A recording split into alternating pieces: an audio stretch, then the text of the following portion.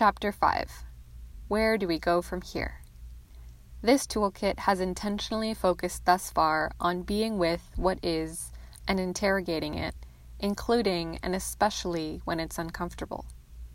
The instinct to solve, to fix, and to move through the discomfort as quickly as possible is natural, and long-lasting change and meaningful repair require an embodied understanding of the roots and impacts of our actions.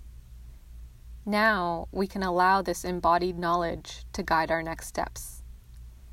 In this chapter, we will examine the ways in which we may need to work on building or rebuilding trust, either with ourselves or with others. We will conclude our exploration as it relates to this toolkit and reflect on how, if at all, our somatic shapes have shifted as a result of this process. And last but not least, we will share resources on how to support learning around repairing harm.